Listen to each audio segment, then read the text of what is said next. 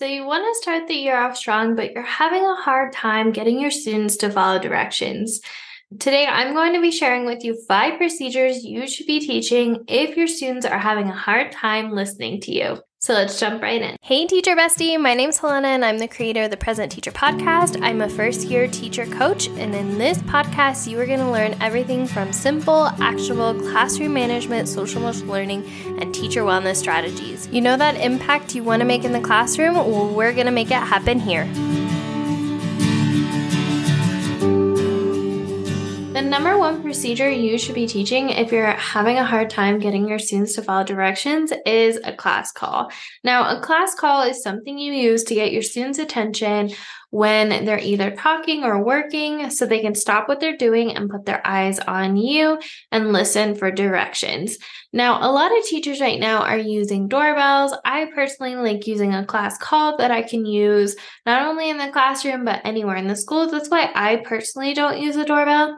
But there's a variety of different class calls you could use, whether it's class, yes, macaroni and cheese, everybody freeze, hocus pocus, everybody focus. You can make your own out of their favorite brain breaks or Go Noodles. But what a lot of teachers miss when they teach classroom procedures when it comes to their classroom class call is they don't always teach their kids what they should be doing when you do a class call. Typically, the first day of school, they might do something like this. All right, everybody, we're going to do our first class call.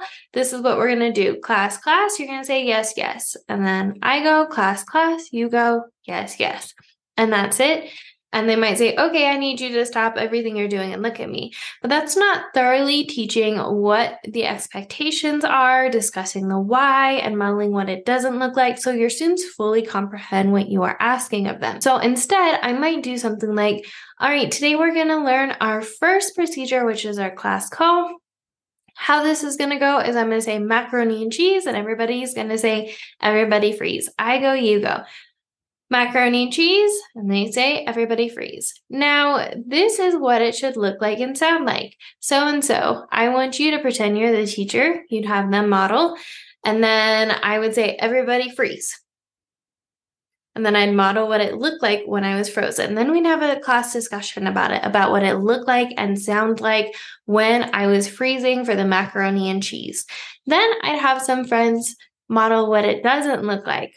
And I'd pick a couple students and say, so-and-so, now I'm going to do macaroni and cheese and everybody freeze, and you're going to show us the wrong way to do it. And then we would discuss what it doesn't look like, what it doesn't sound like. And after that comes the why. Why is it important that we do a class call? Why is it important that you freeze and you look at me whenever we do a class call? We'd have a discussion, and then we would all practice it over and over again. You see how much better the second time was compared to the first? The first, my students might pause what they're doing, but they might also look around to their friends, continue tying their shoe, continue their work. Because I wasn't explicit enough when I taught that procedure, it might feel in the moment that my students aren't listening to me, but the reality is I wasn't thorough enough when I taught my procedure. The second procedure I highly recommend you teach your students if you're having trouble with them listening and following directions is what the expectations are during whole group. Now, when you are teaching in a whole group setting, meaning you are teaching, you're the only one talking and everyone else is listening, are you expecting your students to talk to their friends? Are they working quietly? Are they sitting at the carpet? Are they sitting at their desks? Are they allowed to get up if they need? Can they use the restroom? Can they grab a pencil? All of these are a procedure that you want to teach your kids before they are expected to do so in an academic setting. So an example for this could be like, all right, boys and girls, all right, friends, we are going to do our second procedure, which is how we act at the carpet. So when we are at the carpet, we are going to be sitting crisscross applesauce apples in our basket unless we have a book in front of us, in which case we hold the book to our lap. Now, I'm going to model what it looks like, and then I would model myself sitting crisscross, looking at the teacher, being at a 0. And then we'd have a discussion of what it does look like and sound like. And then I would once again have students model what it doesn't look like and sound like. We'd also discuss why it's important that we behave that way during our whole group time, and then we would practice.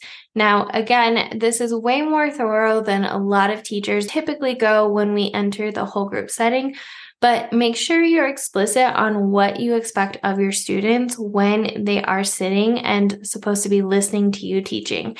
Do you want them raising their hand when it's their turn to talk? Do you want them talking to their neighbor?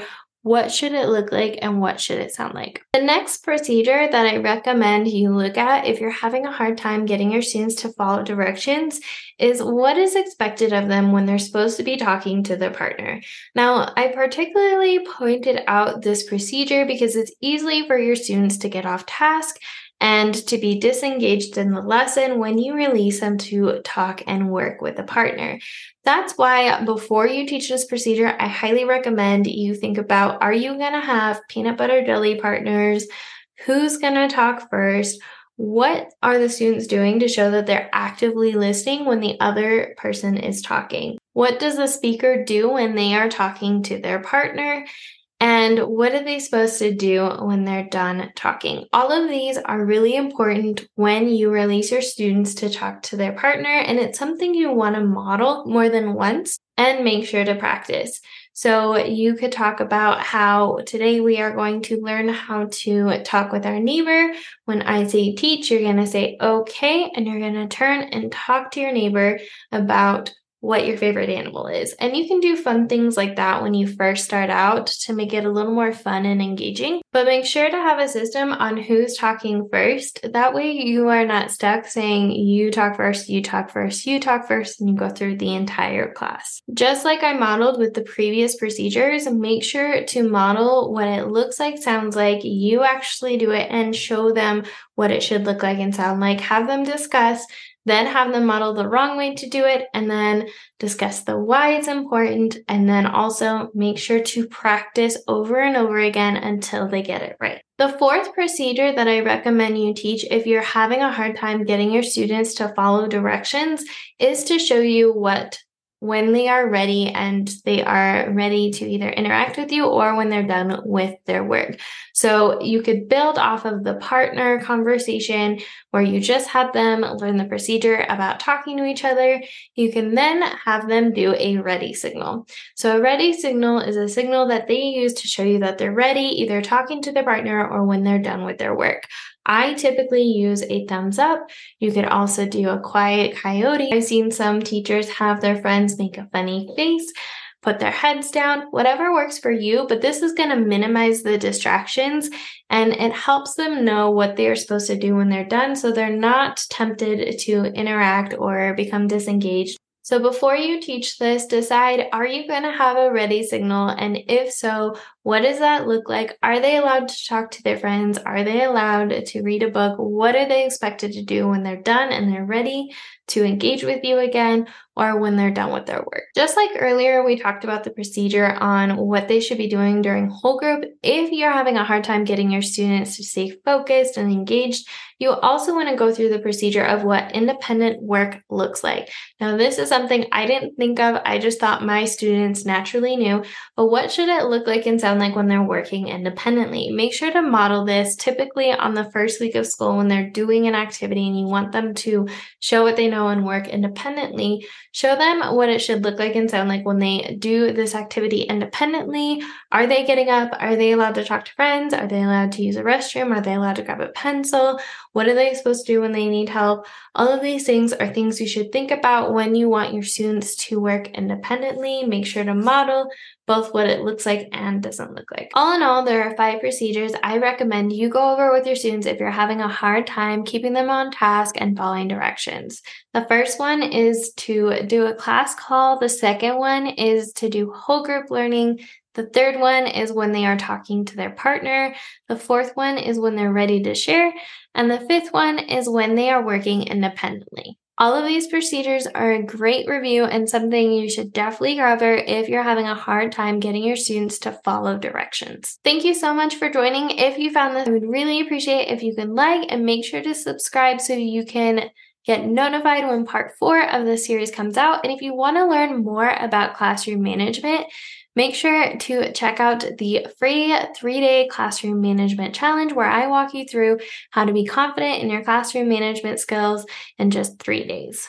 As always, remember we are stronger together, and I'll see you in the next one, Teacher Bestie. Bye! Thank you so much for joining me on today's episode. I hope that you were able to take away some value that will help you thrive inside and out of the classroom. It would mean the world to me if you could take 5 seconds right now and leave a review on this podcast. And if you found this podcast especially helpful, make sure to take a screenshot of this episode right now and tag me on your socials to let me know you're listening. As always, remember that we are stronger together with all the love in the world. Helena, aka the Present Teacher. See you next time, Teacher Bestie.